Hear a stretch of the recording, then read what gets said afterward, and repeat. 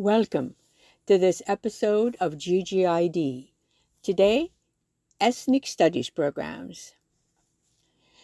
The California State Board of Education has recently unanimously approved ethnic studies for all K-12 students.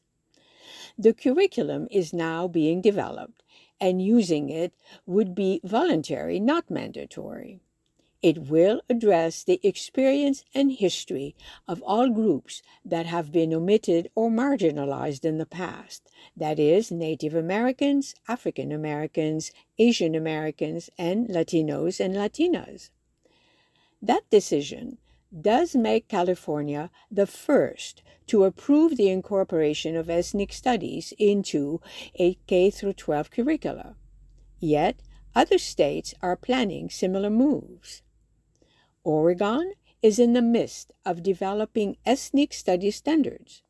Washington State has adopted a resolution laying out a process for ethnic studies as part of graduation requirement.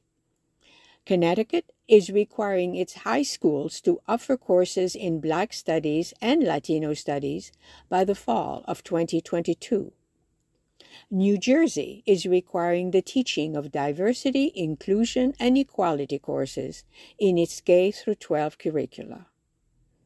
And the National Education Association endorses ethnic studies, calling them anti-racist and a way to humanize education for students of color.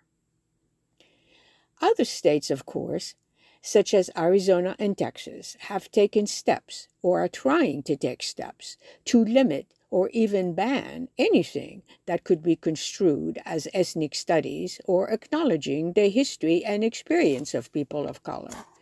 Nevertheless, it makes the ethnic studies programs in California and elsewhere all the more significant. Thank you for listening. And until next time, let's make sure we notice all that's good out there.